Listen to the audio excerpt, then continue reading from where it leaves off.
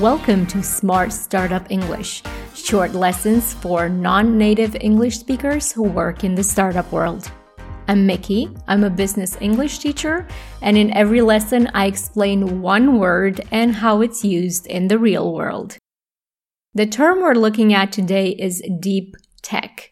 You'll see it written either as one word or two separate words.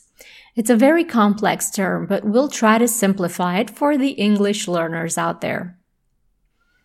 Deep tech refers to innovating new technological solutions to solve complex problems that already exist. Isn't that all technology, you may wonder? No, not really. We're talking about breakthrough technology, new technology that is highly innovative and that can be patented.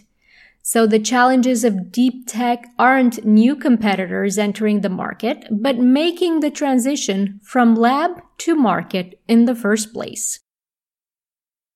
A few examples of deep tech include artificial intelligence, biomaterials, healthcare technology, and so on.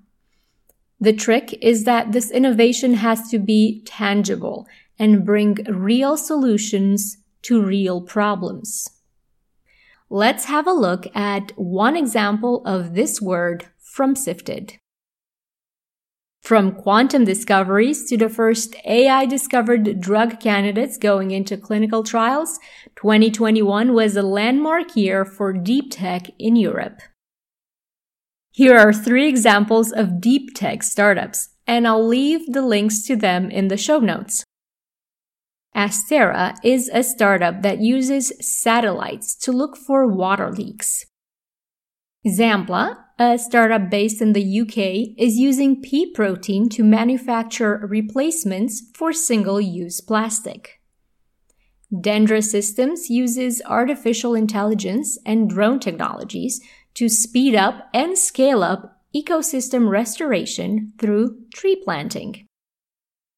That's it for now. Join us for a new lesson about the language of startups every Wednesday and Friday.